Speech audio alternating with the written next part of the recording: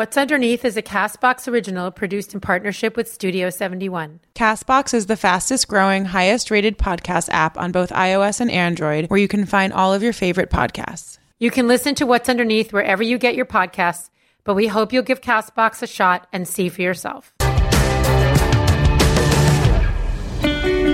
Hello and welcome to What's Underneath, the podcast that will inspire radical self-acceptance through empowering you to embrace what's unrepeatable in you. I'm Lily Mandelbaum, and sitting next to me is my mom, Elisa Goodkind. And we are Style Like You. In our new podcast, we are going to expand the types of intimate, unfiltered conversations we've been having in our viral video series, The What's Underneath Project. Each week, we will interview diverse nonconformists about their relationship to style, self-image, and identity. Being radically honest without shame and holding that honesty with compassion is self-acceptance. Mom? Yes. Who are we here with today?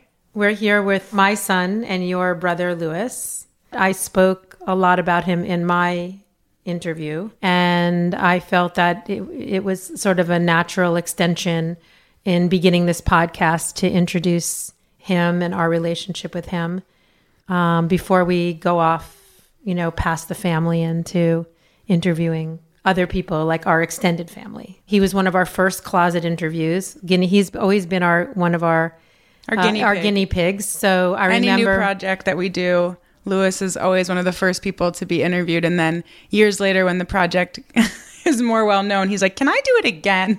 And also Right. like when it's better. I mean, not that like this is bad, but I'm just saying like I know that like in 2 months, like you guys are going to be like rocking and rolling, and it's like going to be this whole thing, and I'm going to be like, "Oh, cool."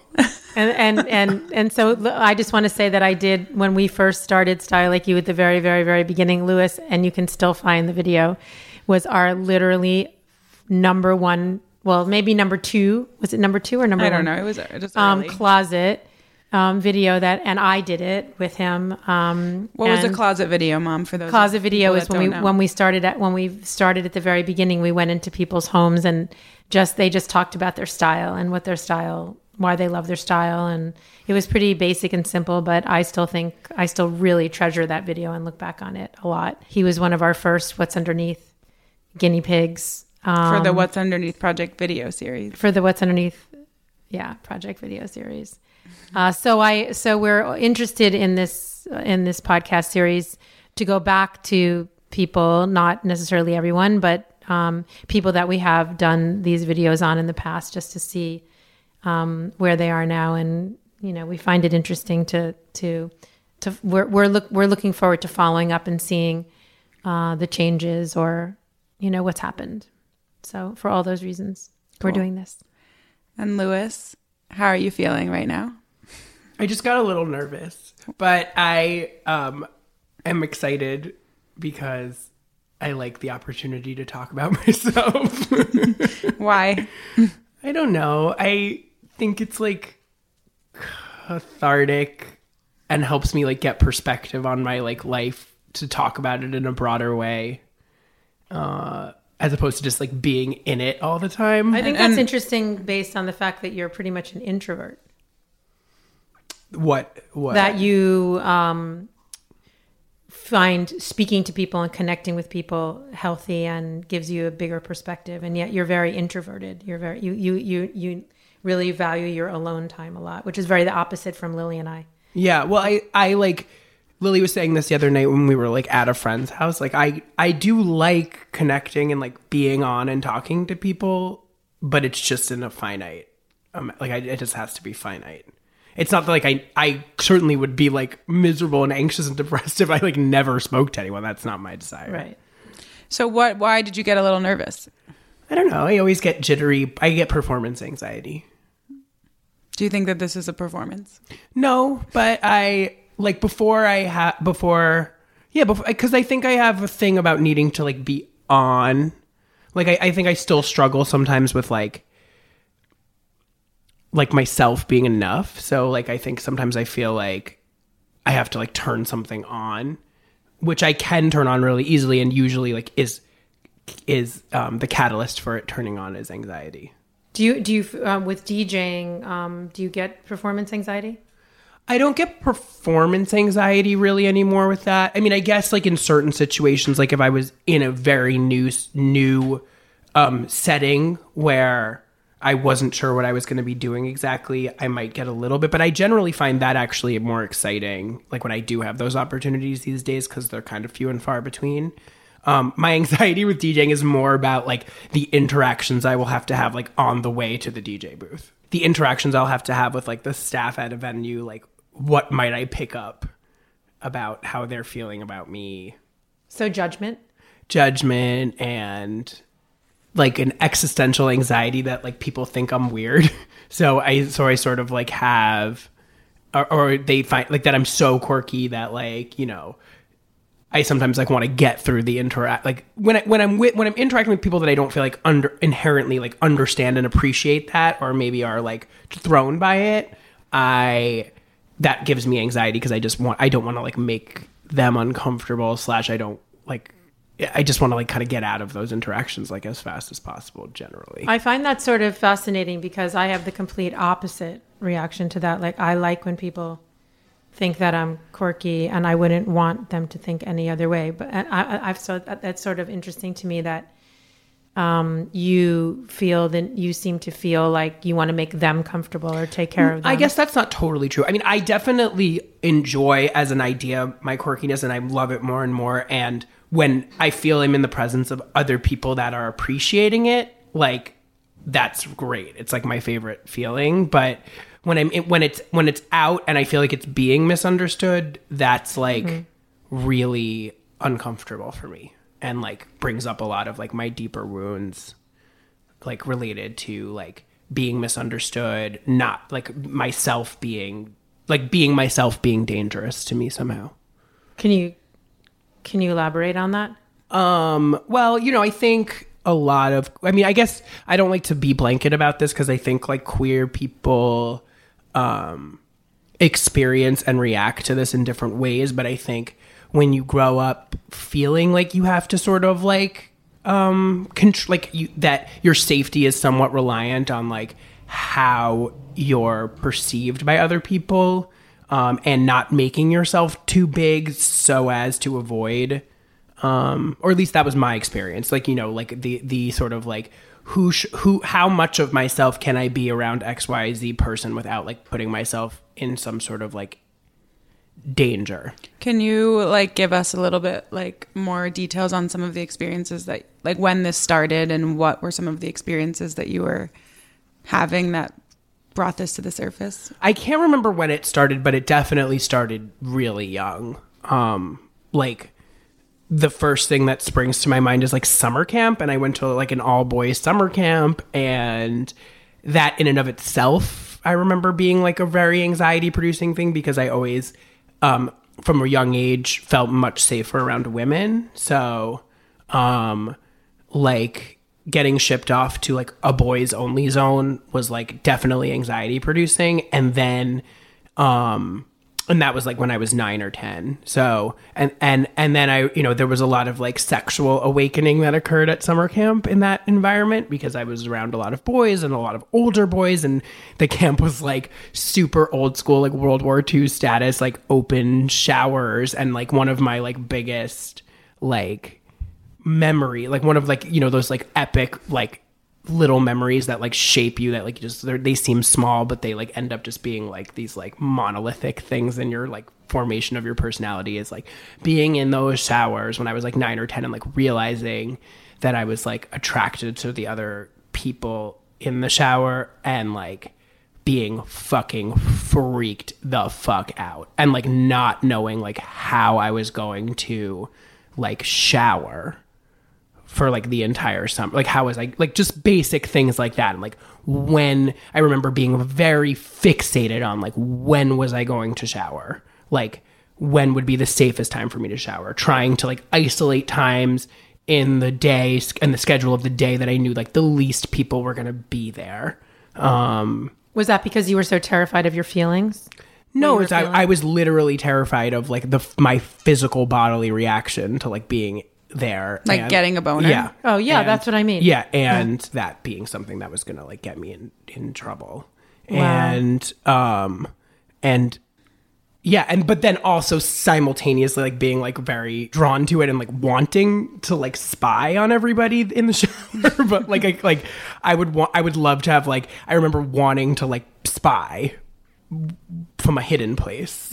But then just like having just massive anxiety around that taking a shower. Why do you think you were so afraid of that reaction?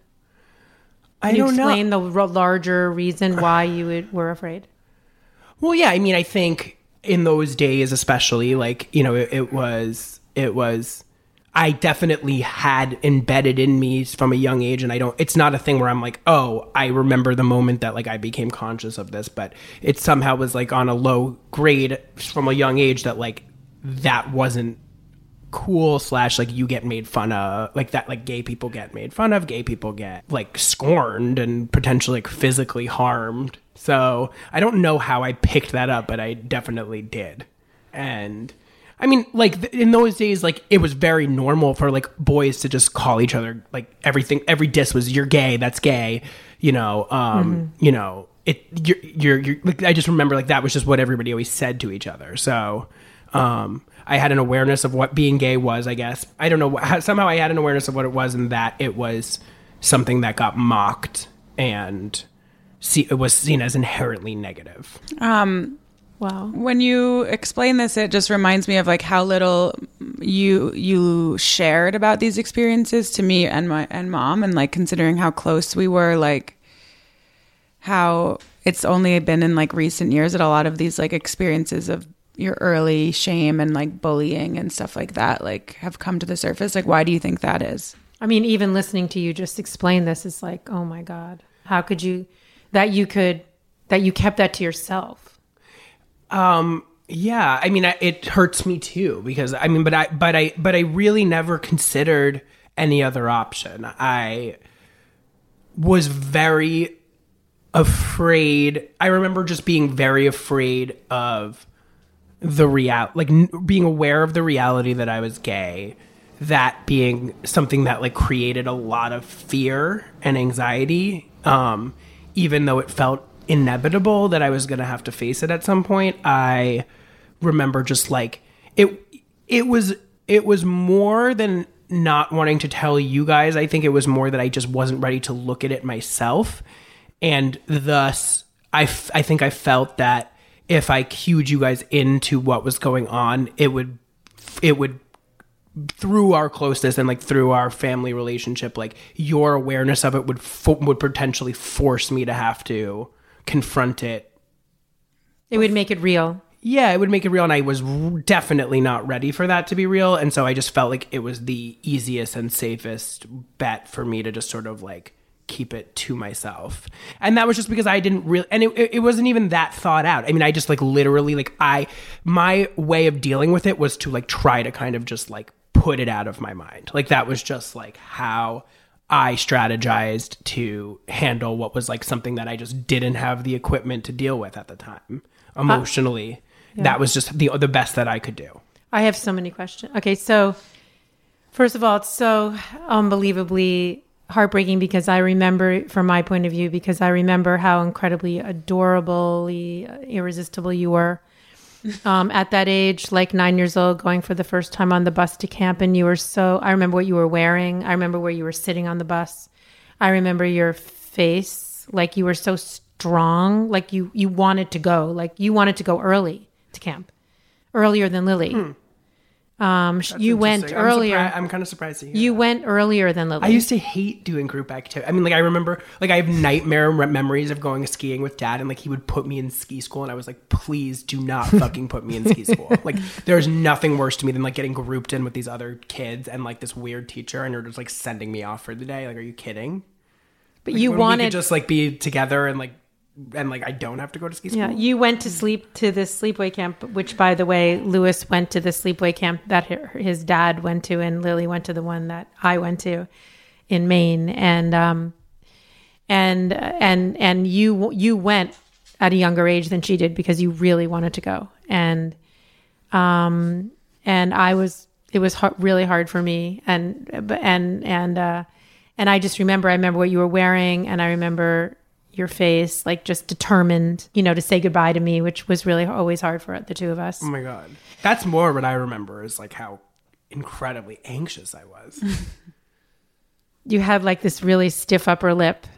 The thing that was cool, the thing that literally allowed me to survive a lot of this stuff was that I had an incredibly active imagination, and I just lived inside of that for like most of my life. I still do. Like I was able to like turn camp into like some sort of like fantasia of like it. I loved the independence. I was definitely, once I got there and I got over the initial separation anxiety, I loved feeling like I was doing my own thing.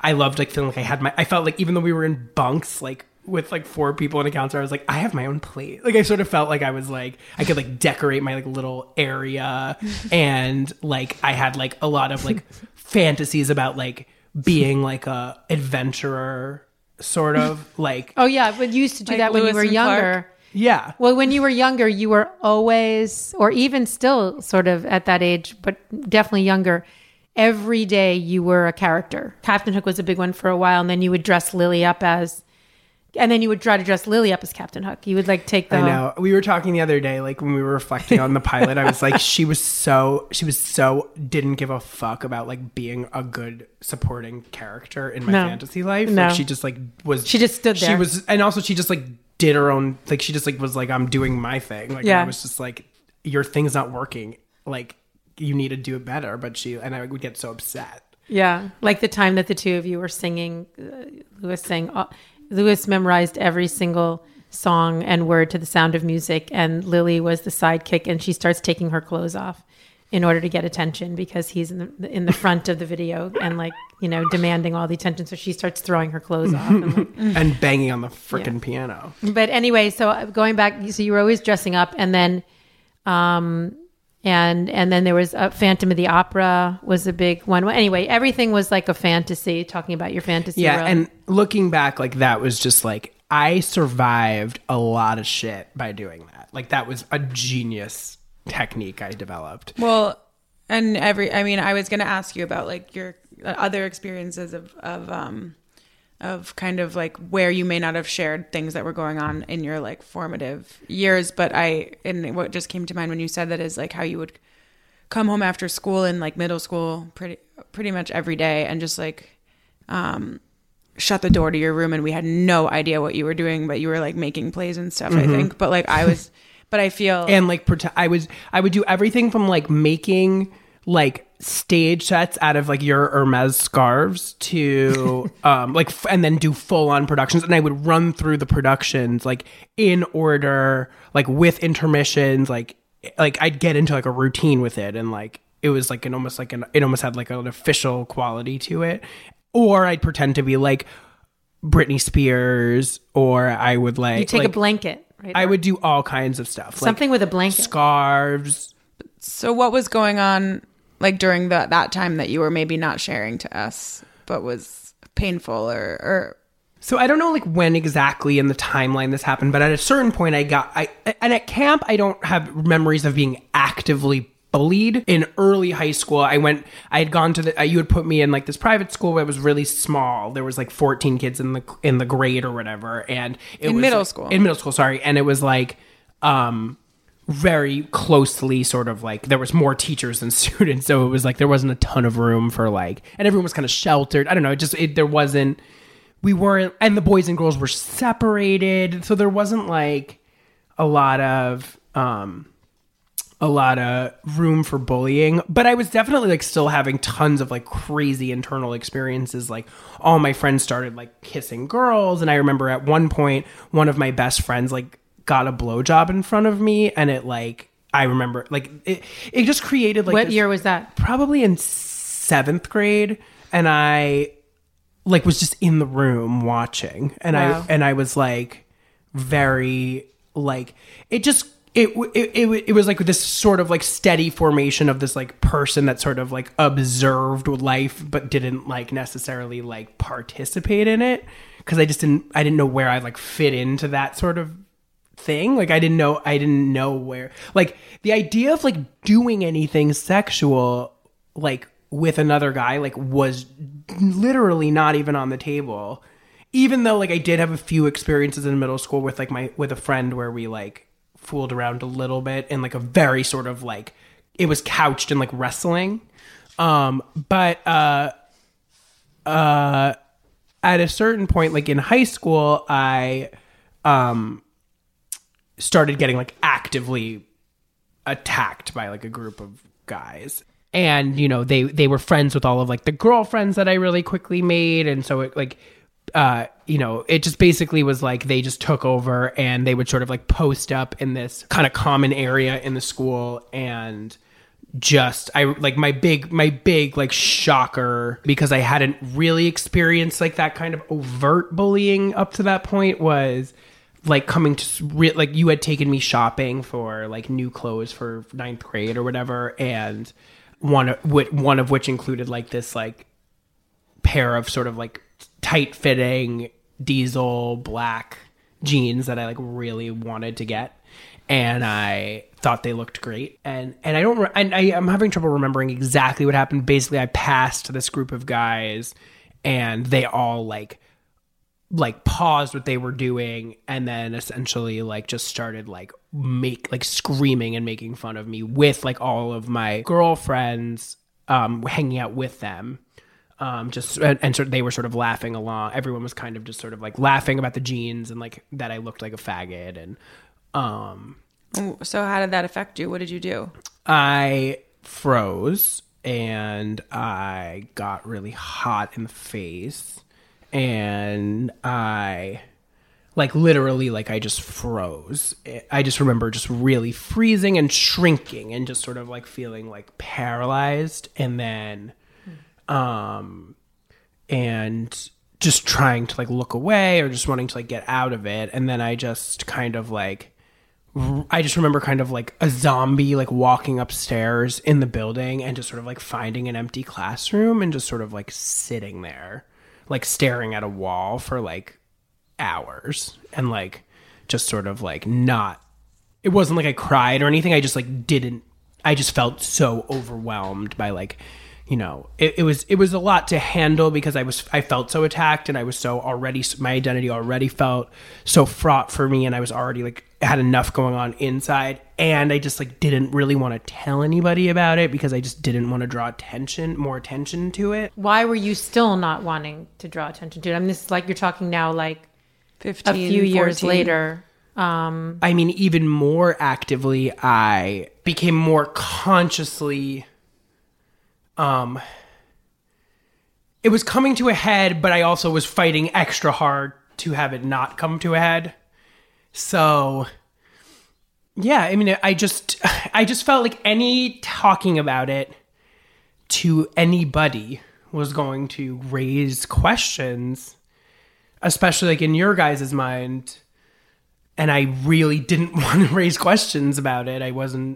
I did not want you guys to have questions about it. That was a very, like, I was afraid that you would, and I had a ton of anxiety that you already thought that I was gay, and I certainly, like, didn't think it would be, like, an advantageous strategy to tell you that lots of other people thought so too, and were, like, making it a point to let me know that they thought so.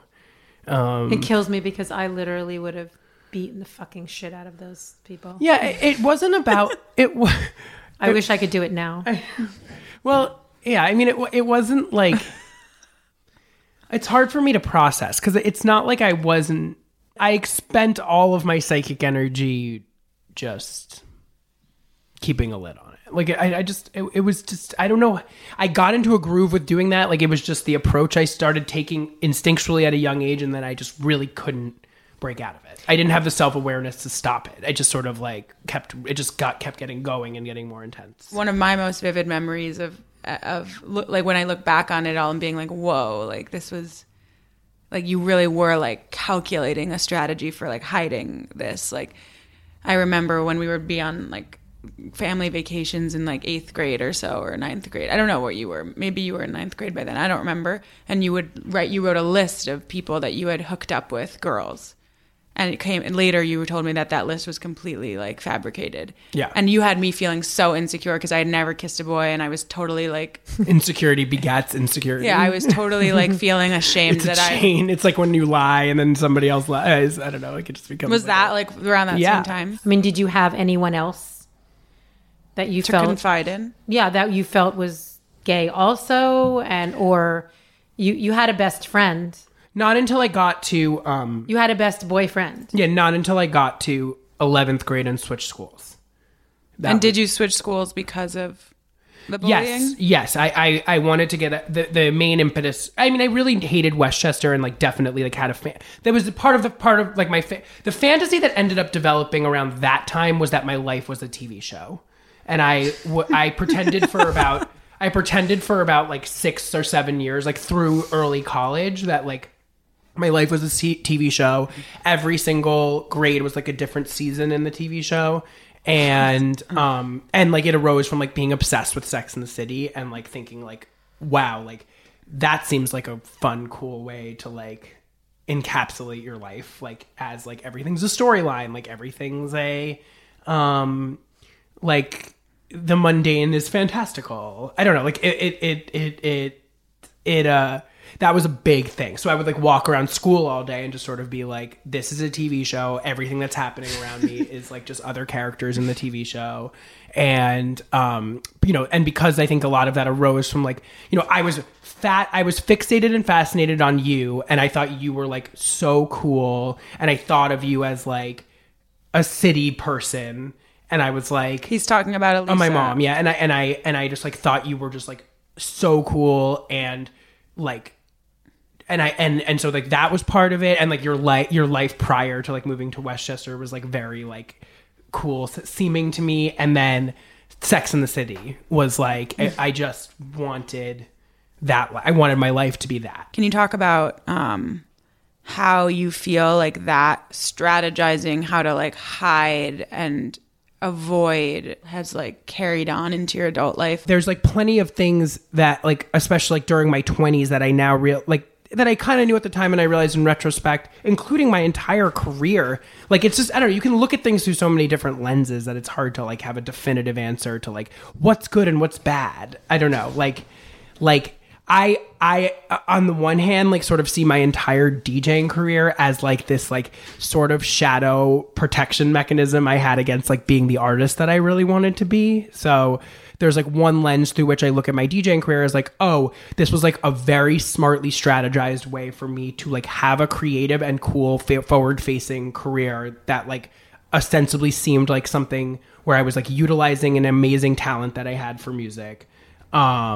But at the same time, like always sort of knowing in the back of my mind that like that wasn't really like what I wanted the be all and end all of my like artistic and creative and professional life to be, but sort of just hoping that it would sort of like suffice as like a cover. So there's one lens through which I look at it that way and I go like, Christ, you know, God, I wish I had started writing and acting and everything that I'm doing now earlier. But then on the other hand, I sort of think like now I have a different perspective on it where I'm sort of like, you know, and I see that as, you know, an extension of the strategy that I developed, you know, as in middle school and high school. Like that's to me, I see that as like part of it. Can I just before, I just want to make sure it's clear because we skipped over like what I feel like are two of the next big strategies you developed to like cover yourself from like being your full self, right. Like having a girlfriend and then being really obese like right, for a while. Right. I don't know. I don't want to go too much into it because it's like it was in his what's underneath. Just because we don't need to if it's not naturally coming up. But I just think it would be good so that people do understand like what you're talking about when you talk about like covering up like for these sure. strategies. Like well, towards the end of my tenure as a straight man, I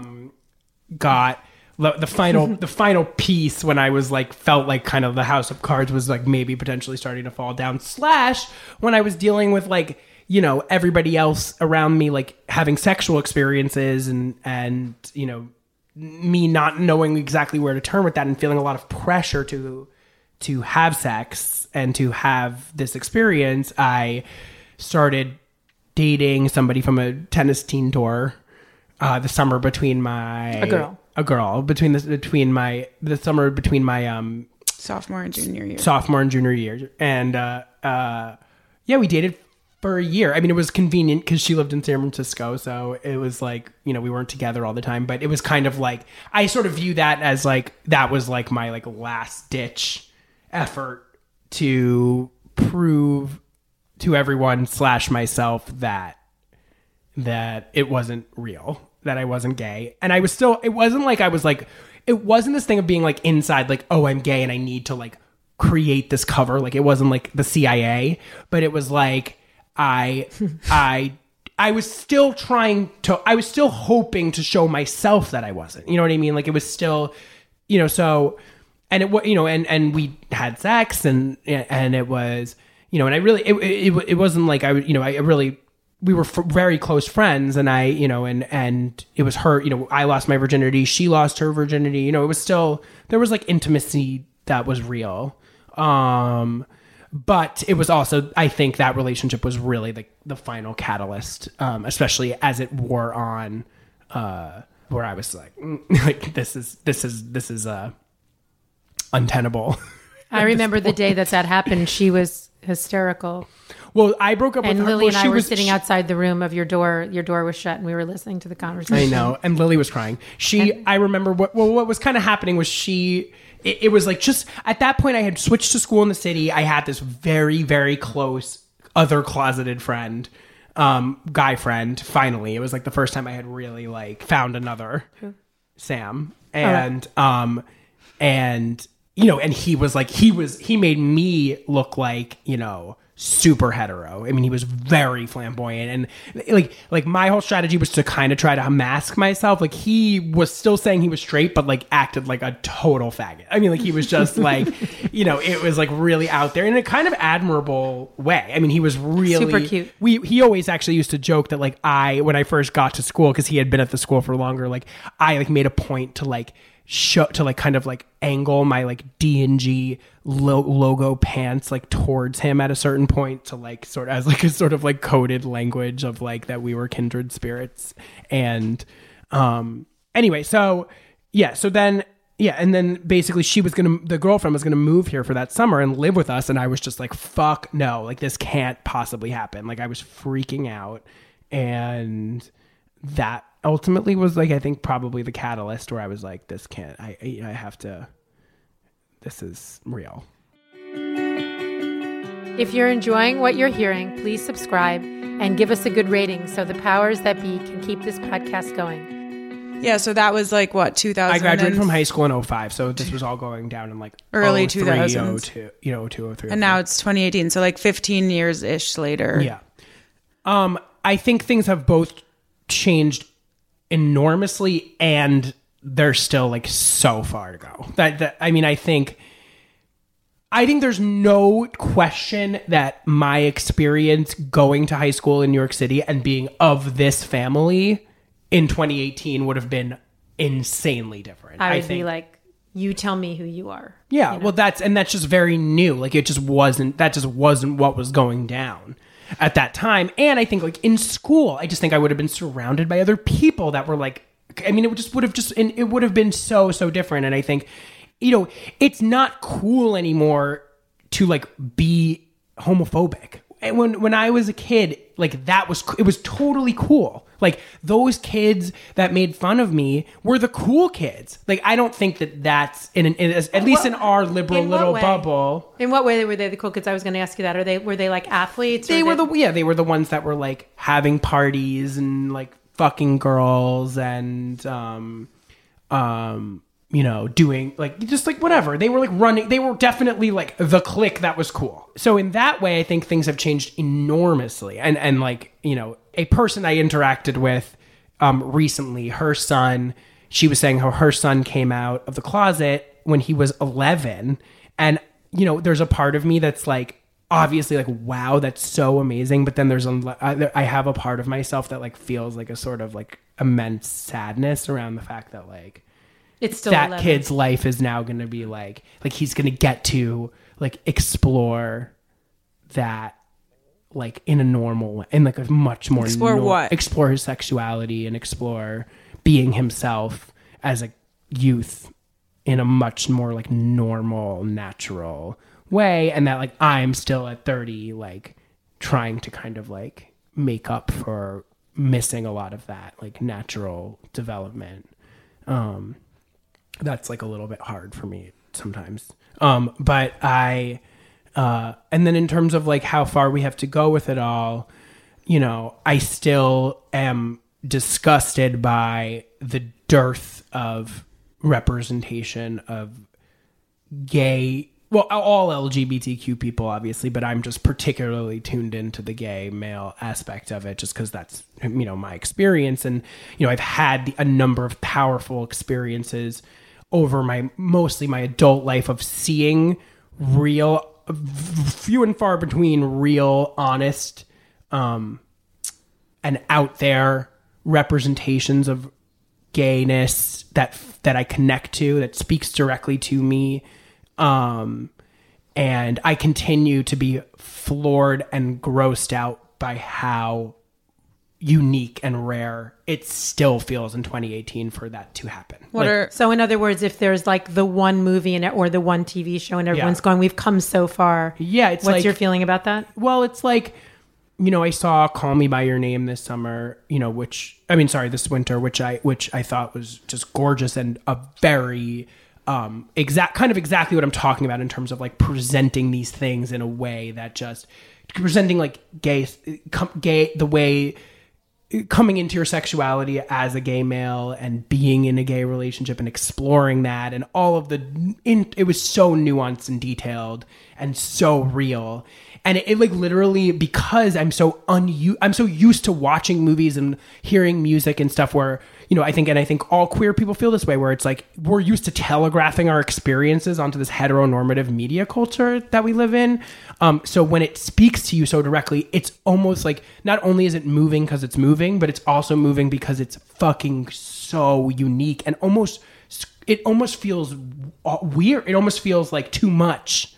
That movie almost was like too much. I don't think I could ever watch it again because it was so, it just was such a powerful experience. And it happened to me the other day. There's this singer, Troye Sivan, who is he's 20 years old and was like a YouTube sensation who's like transitioned into singing. And he's like definitely like he's going for like mainstream pop music, but he's like singing about like his new single is like explicitly about like the first time he like bottomed during gay sex, and like I'm just like I'm so pleased that that's happening, you know what I mean? And like that it's also not a kind of music that's like I feel like fringy. There's been music about there's been people that make gay music, but it's always been like, you know, left of center, underground, you know, blah, blah, blah. So there's something very powerful to me about seeing this kind of like, you know, middle of the road pop artist. I mean, he's not that he's middle of the road, but that he's going for, you know, mass popularity, and he's like singing a song about bottoming, like is amazing, but also is just like, how is it 2018? And like, this is so unique. Why do you think it's so, what is the problem? I think people get very, even though, you know, like and theoretically people accept these things more, I think the actual experience of it is still hard for people and still feels out of the norm. Like, I think no matter how accepting people are, I think you can't erase centuries of this stuff being under the rug. So I still think like the average person, like in Brooklyn, you know, I think there's a lot of people that like are very accepting and support gay marriage and, are liberal and progressive people, but like, do they know about gay sex? Do they know like the details of how it all works? Do they know the struggles that we're all facing related to how culture still deals with us? Like, do they know what I'm talking about right now? And is that something that they're actively thinking about? And when something feels out of the norm or out of what they're comfortable from experiencing in media and in music and in film, I still think people don't like necessarily gravitate towards being challenged in that way, including myself. That's what I'm trying to talk about in terms of Call Me by Your Name. It's like, it's still weird and shocking for me. So of course it's going to be for everyone. And like, I don't think that bridge has been fully crossed yet in terms of like in popular culture. Does it bother you that the two actors are straight? It does and it doesn't. Like it's hard for me to be bothered because I think they both did such a beautiful job and it was so well done, and their performances were so clearly well researched and like lived in, and not 1 minute of it rang false to me. But when I zoom out and I think about the fact that gay actors have been basically like shoved into the closet for all of Hollywood history and thus haven't been given the opportunity to flourish as actors as other people have, because they've been told for so many years to put who they really are into a closet and into a box, and you can't be a good actor when you do that, or you can't be an expansive actor that could play a role like that if you're not being upfront with yourself. You couldn't play that role. A gay actor that was like trying to shove themselves into the closet isn't going to be able to play a role that's like actively exploring these issues. So that upsets me, that when I think about the fact that, like, you know, now Hollywood is going to potentially start like making millions and millions of dollars off of telling these stories, when meanwhile they have oppressed us and created so much misery and ruined people's lives, you know, with these kind of standards. That does upset me for sure. What is the biggest risk you've taken in your life? The biggest risk I've taken in my life. Well, I mean, I don't know if I could pinpoint one thing. I mean, if I was going to say like a tangible thing, it would obviously have been making the pilot I made this winter. Can you talk about it? Can we hear all about it? Yeah, it's a really personal project, and it's impossible for me to untangle the journey of making it as a piece of art and the journey of just making it from my personal journey through all of the stuff that I've been sharing so far. So what's it about? So it's about... Can I just say, your life, what you imagined your life to be a TV show, and now you have made the TV show, and you're in it. Exactly. And your sister's in it. Exactly. But yeah, the pilot is like very, very, very closely based on my life, and it's about, you know, I mean, on you know, in a sort of like, you know, log line kind of way, it's about like a gay DJ sort of like navigating, you know, bros and hoes, bottle service, nightlife culture, which is what I've essentially been doing for the past 10 years. What is that? Like, why is that an interesting thing? Why is that? Well, you know, my journey with DJing has, you know, it can sort of like, I think give some insight into like, you know, a lot of my evolution in terms of like how I've thought about my sexuality, because when I first got into it, you know, in my early 20s, I'd been out of the closet for a long time, but I had sort of developed, I think, a thing a lot of gay guys have as a knee-jerk reaction to coming out of the closet, which is, you know, I'm gay, but, you know, I'm not going to sort of like associate myself with like other gay guys and like gay culture. Like it's sort of like a continued internalized homophobia that like follows you out of the closet. And it's subconscious. You think you're out, so you're being yourself and you're da-da-da-da-da, but in reality, you're still really being run by shame. Or you didn't want to define yourself or box yourself into like... But, you know, yes, that for sure. I didn't want to box... You used to say I didn't want to define myself by being gay. And yeah, but that's changed a lot. Oh my God. I like only want to define... I mean, I don't only, but I like... I am so... Like, I love to define myself that way. There is literally zero part of myself that would ever want to join you guys. But should we ask why? I think I feel free from a lot of crap. Like what? Like just the way that heteronormative culture has like forced men and women to be. The more snugly you fit into the patriarchy, the more of a victim you are of it. So you were explaining the purpose of your show. So as a DJ, I sort of like thrust myself into like DJing only in like these kind of like very, like, it's ironic given that like I have seen those environments as such a source of suffering, but I like thrust myself into this culture that was so dominated by like hetero, like hyper masculine men, you know, trying to impress, you know, dainty women teetering in heels by buying them alcohol. And, you know, and I was like, you know, I'm into hip hop. I'm going to play aggressive, you know, masculine music. And I'm just going to, you know, and I'm not going to be part of like the gay nightlife world. So I spent years, and unfortunately I'm still stuck in it, DJing like for my oppressors, and who do oppress you, right? They're pretty. Yeah, I mean, just because like, they're not doing it on purpose. I have great empathy for them if they're not in my face. But I just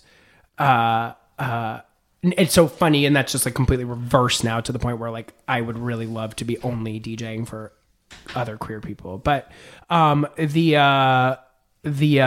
show basically like that's the sort of like, you know, top line premise of it, but as it sort of developed over time, you know, it's really about it's just a very personal piece about my struggle with shame related and hiding related to my, you know, to my latent struggles with my sexuality post coming out of the closet. And how that played out in terms of both like my isolating myself from having intimacy and relationships with other men, which I have struggled with a lot in my adult life, and how I have struggled with owning my path as an artist and putting myself out there as an artist. And the show, and it speaks to what I was talking about earlier in the podcast about using DJing as sort of a shadow career / cover, another sort of cover for those to sort of hide behind. Right, but then it all gave you the food and the material to actually step out. Right, like my character in the show is also, you know, is on the verge of his 30th birthday, and sort of like me in real life, aspiring to make the show. He aspires to be a songwriter and producer and superstar kind of, you know, musician, DJ, and he is just not able to get past himself and his sort of all of the shit that's been piled on top of him, you know, from all of this struggle that he's had with his sexuality. He's really stuck from it in his life. And so you wrote the show, you independently produced it, and you acted in it, and you're now trying to pitch it to networks to become a series. Yeah.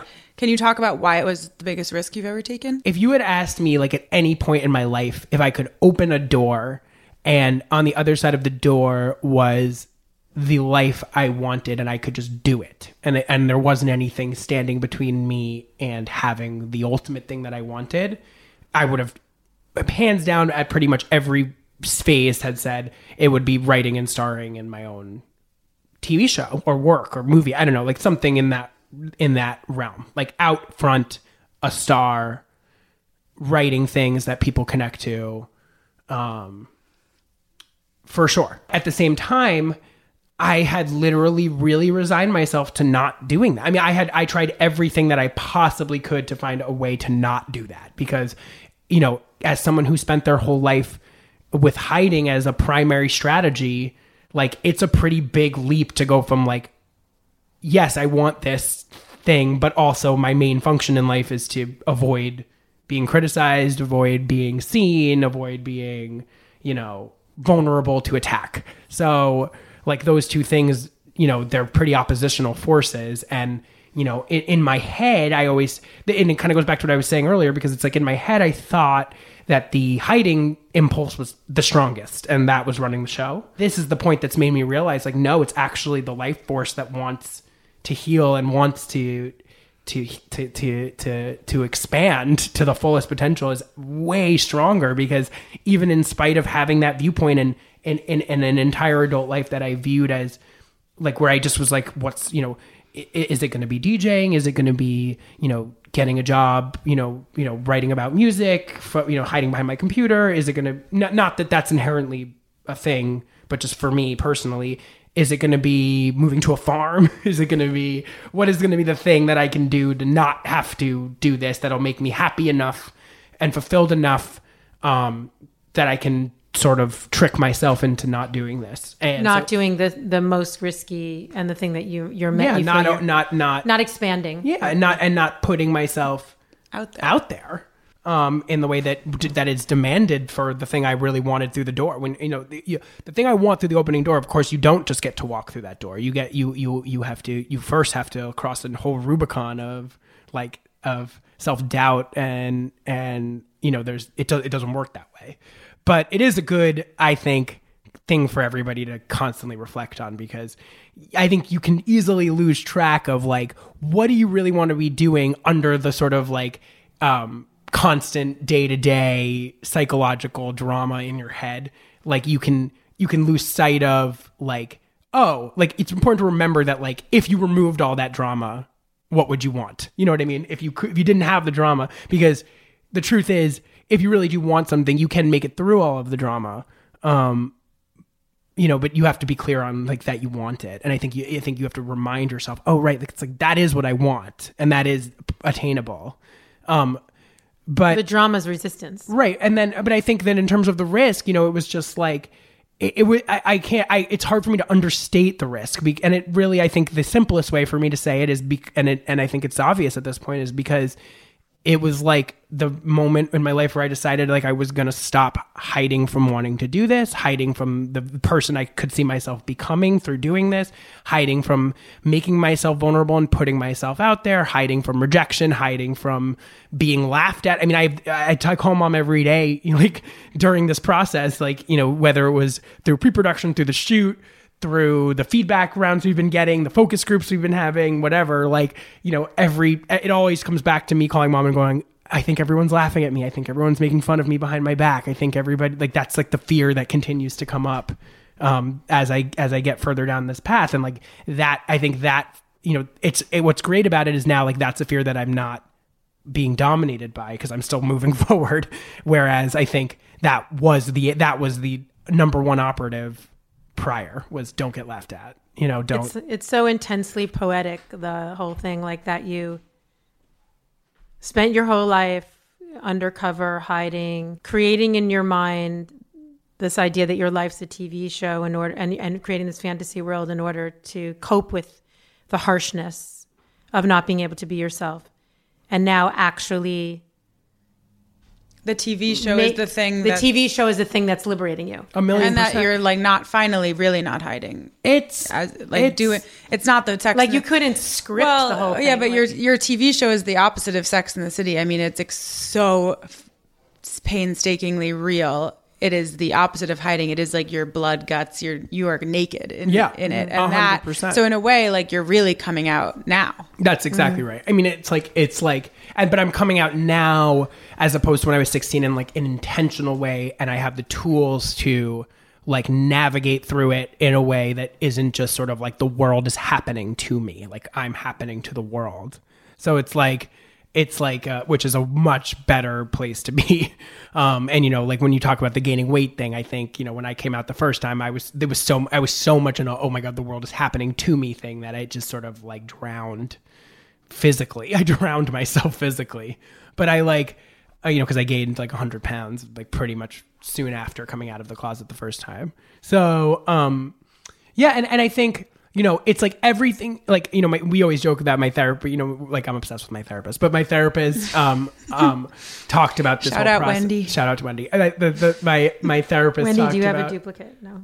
My therapist always talked about how like this process of making this was like giving birth to myself. And I like I can't tell you how accurate of a depiction that is. Like everything I thought about myself, every limitation that I saw myself having coming into this, like I realized wasn't actually real.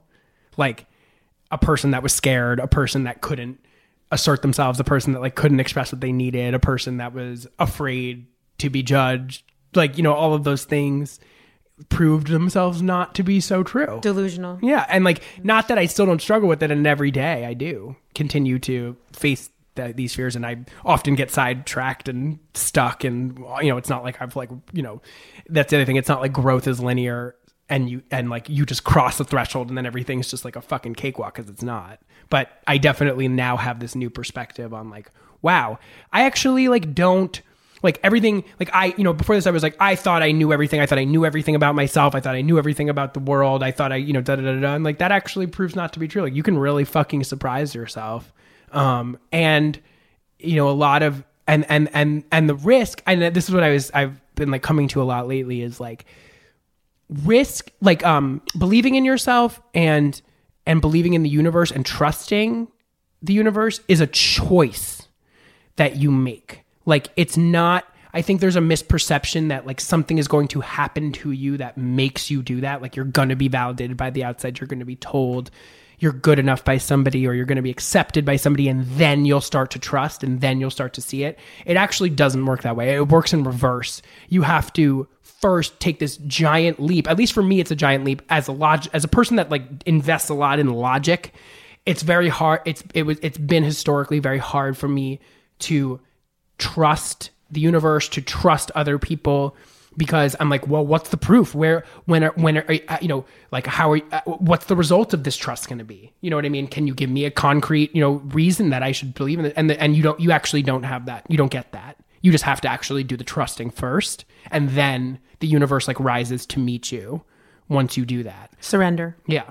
It's like and rises to meet surrender. you and rises to meet you in ways that like are beyond your wildest imagination. But first you have to like take this incredibly scary risk where you just jump into this black void. That's how it feels, where you do not have like a tangible thing that's like, this is why you should trust. Like that will never happen. You just have to do it. And then also just taking all of the adversity, the really intense adversity that you faced, and that one faces and that people face, and instead of resisting it and fighting with it, you surrender to that trust. And that's, and then it sort of ushers you or guides you. Well, you keep reconnecting to it, because like you wanna always return to the controlling part of yourself that thinks like your anxiety is helping you get a grip on everything, and that you're like not trusting is making you more in control. Like that's how you like you instinctually want to go back to that. And then when that gets too unbearable, you have to remind yourself like, I'm not in control at the end of the day. And there's forces outside of myself that are greater than me, that if I just sort of connect to that and realize that they're already working, and they're working all the time, and they're working when I'm lazy, and they're working when I'm uninspired, and they're working when I'm, they're always working, even when they don't seem like they are. And growth is painful. Like I think people like, I think in like our modern imagination about self-help, we think of growth as like this ecstatic eat, pray, love, fiesta. Just start meditating and you're just going to go right into growth and happiness. Yeah. And there is that part of growth. There is those moments where, and like making this pilot was so one for me, where it was just like, wow, like this is so cool, and I can feel myself growing, and it feels great, and I feel amazing, and like, supported by all these people. Yeah, I feel the best I've ever felt, and I feel like at peace with the universe, and like I'm connected to the stars.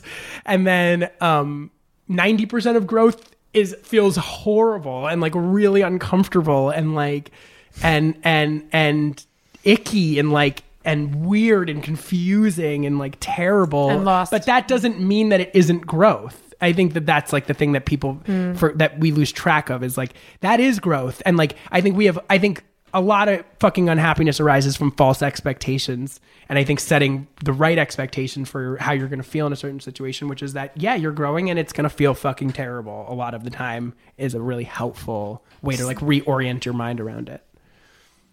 What's your biggest source of shame? Remaining source of shame? How do I pick just one? I think right now I'm dealing with, the first thing that comes to mind is related to relationships and intimacy, romantic relationships and intimacy, because I've never been in a relationship with a guy, like an actual functioning, both of us in it really relationship. And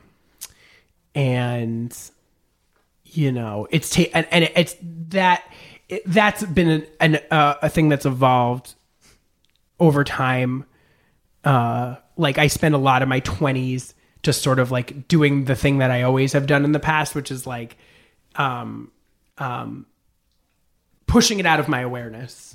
Like my line through the majority of my 20s was like, I don't want to be in a relationship. Like I don't even want this. It's not for me. I'm not doing this. And that was my way of sort of like, I have a lot of wounds around intimacy. There's a lot of wounds that's a core danger zone, with a lot of fear. And I like, my way of confronting that through my 20s was to just go like, I don't want this. Like, it's just not something I'm looking for. And also that gave me, because I don't think I was prepared to experience actual intimacy. I wasn't comfortable with myself. I wasn't comfortable like exposing myself to most people, to myself. You know, even though I was out of the closet to myself, I didn't really want to be seen. You know, aside from you guys, like I never really let anybody else see too much about me. And I wanted to really control my image for all the reasons that we've discussed. And so that really precludes a true intimate romantic partnership.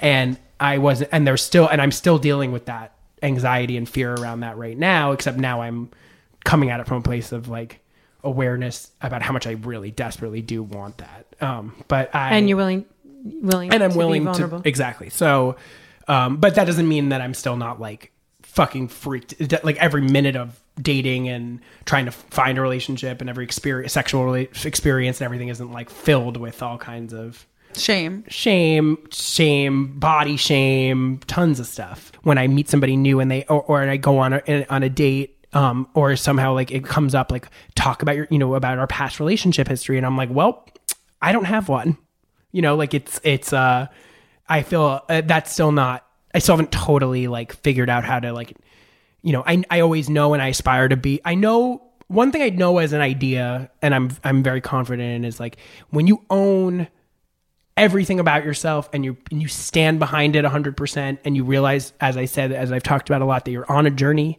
and your journey is your journey, and it's like there's nothing about your journey makes you more broken than another person. It's just that's your journey.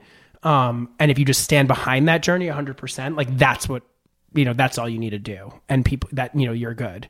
That would take away the shame. Yeah. But that's hard. I mean, that can be sometimes hard in specific ways. And for me, I'm still working at being able, with certain people, being able to claim. When I sense judgment from the other person. If I don't sense the judgment, obviously I'm able to talk about it and feel good. And it's much better now. And I feel, honestly, even just talking about it right now, I feel much less shame around it than I have before. And I just, because like, what's the frickin' point? I mean, like that is what the story is. And like, and I haven't been ready for it until now. And like, that's just that's the deal.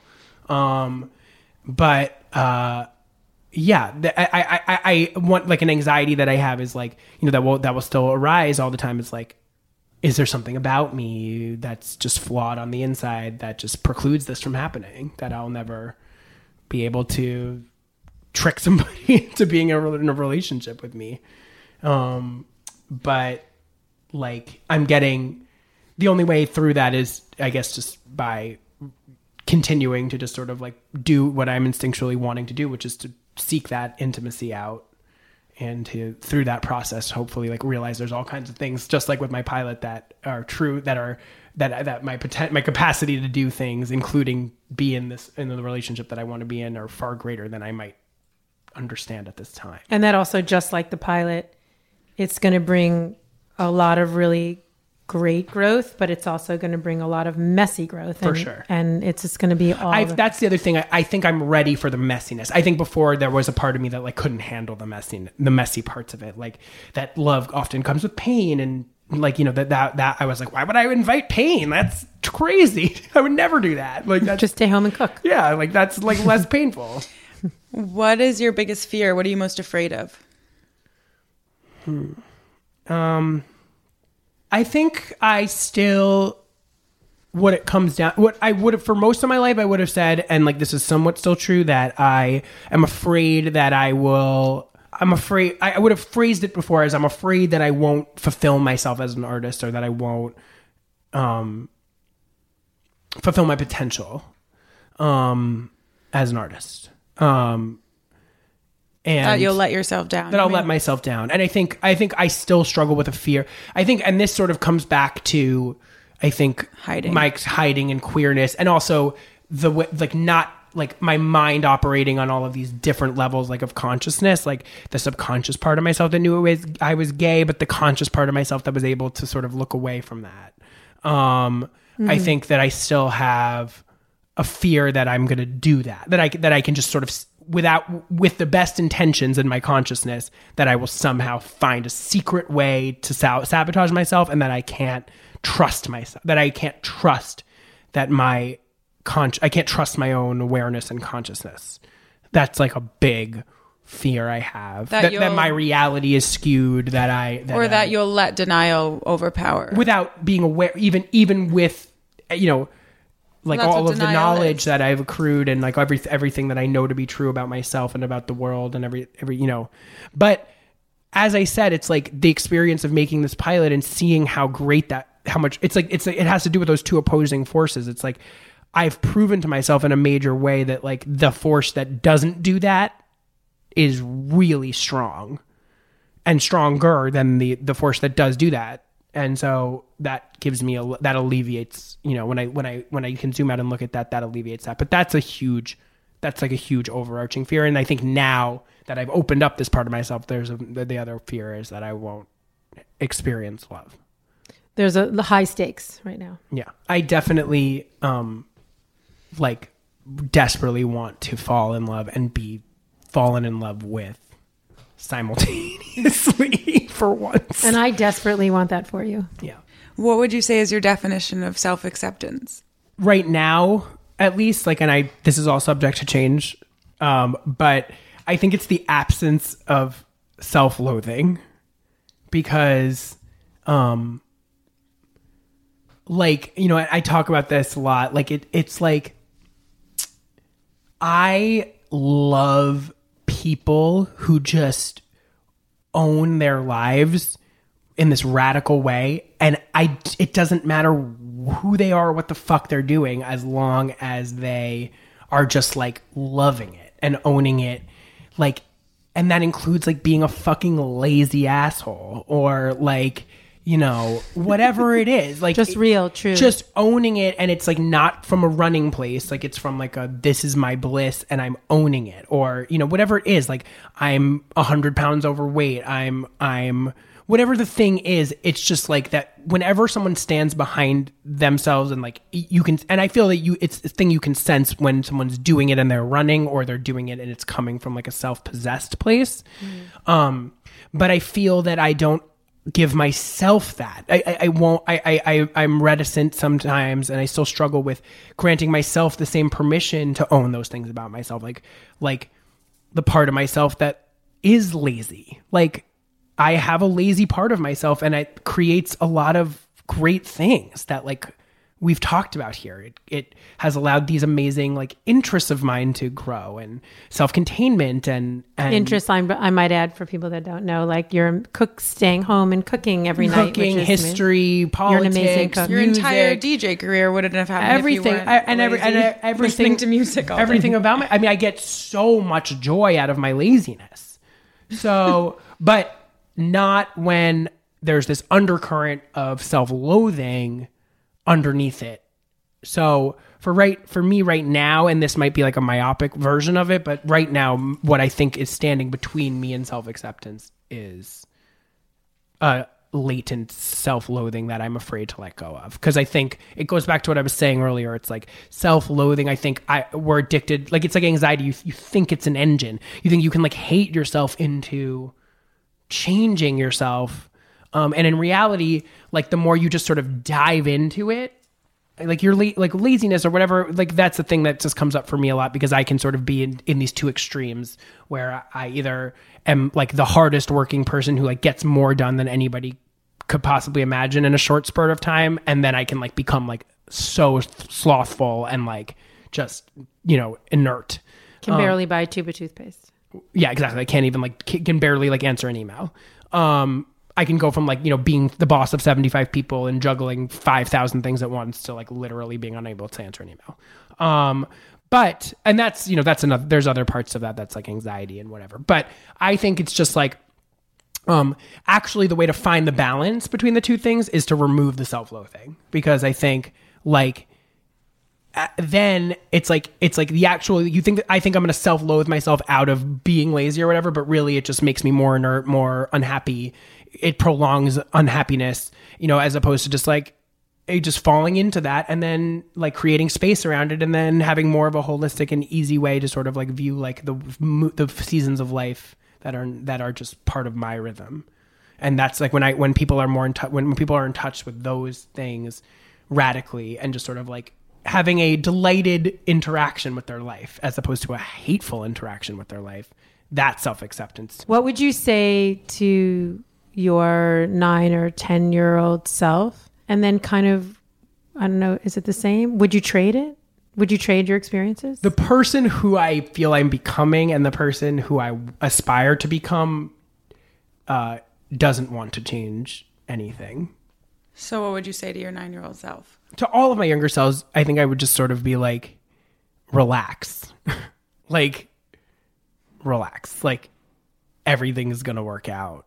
Like, stop. I think, I guess that like, there were so many things I look back on and I'm like, this was such a big deal and that was such a big deal and and I was clenching and just sort of like, I think the more you can sort of like be delighted by what's happening, even when it seems dark, I think that's like really like the best advice that I could give to myself over time would have been to just like you don't have control. You can do everything that you can do, but you don't ultimately like have this much control, including on how people think about you and who you are and like what you look like and what how people experience your selfhood and sexuality and like you don't have like just fucking like enjoy the awkwardness, enjoy the weirdness, enjoy like figuring out who you are, enjoy like instead of like thinking of it as this horrible like fraught journey to some sort of destination that doesn't exist. Like it's like just enjoy all of the weird, horrible, great things about life and the journey of it. That's awesome. This was really amazing. Thank you so much. Thanks, Loon. You're welcome, Really, guys. really. I feel like inspired for today more than I did a couple hours ago. Me too, kind of. What do you feel inspired to do, Mom, differently? What are you taking Just away? what Lewis was saying just now is like everything, just, all of the, to just take all of the tough and rough moments and try to treat them with joy. We hope you were inspired by this episode. Until next week, that's it from me, Elisa. And me, Lily. If you agree that facades separate us and being radically honest brings us together, help spread the movement for radical self-acceptance by sharing this episode and subscribing to our podcast. You can also watch our videos by subscribing to our YouTube channel and following us on Instagram, Twitter, and Facebook using the handle @StyleIQ. That's the letter U instead of the word you. And check out our book, True Style is What's Underneath, The Self-Acceptance Revolution, on Amazon or at a local bookstore near you. We can't skip ahead to a happy ending or live inside a photoshopped image or an Instagram filter. There's no finding oneself when glossing over the truth.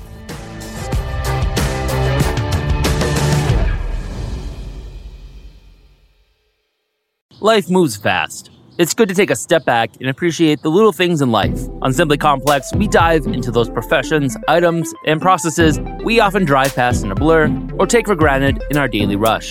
Subscribe to Simply Complex on Apple Podcasts or wherever you enjoy listening most to take a deeper look into the deceptively simple things in our lives that are actually extremely complex. Do you like video games? Do you love PlayStation? Then I may just have the podcast for you. My name is Colin Moriarty, co-host of Sacred Symbols, a PlayStation podcast, a weekly show dedicated to all things PlayStation 4, PlayStation VR, PlayStation Vita, and soon enough, PlayStation 5. Since I started professionally covering the gaming industry in 2002, a lot has changed. Games are deeper, more immersive, and more beautiful than ever. They're bringing players on adventures we never quite knew were possible, and changing lives through the positivity of escapism. Our show celebrates all of that with a weekly burst of news and analysis, and a healthy dose of laughs too, mostly delivered via my co-host, comedian, YouTuber, and gamer, Chris Raygun. If you're gigantic nerds like us with a passion for the PlayStation ecosystem, past, present, and future, we hope you'll join us for Sacred Symbols, available on CastBox and pretty much anywhere else you download your podcasts.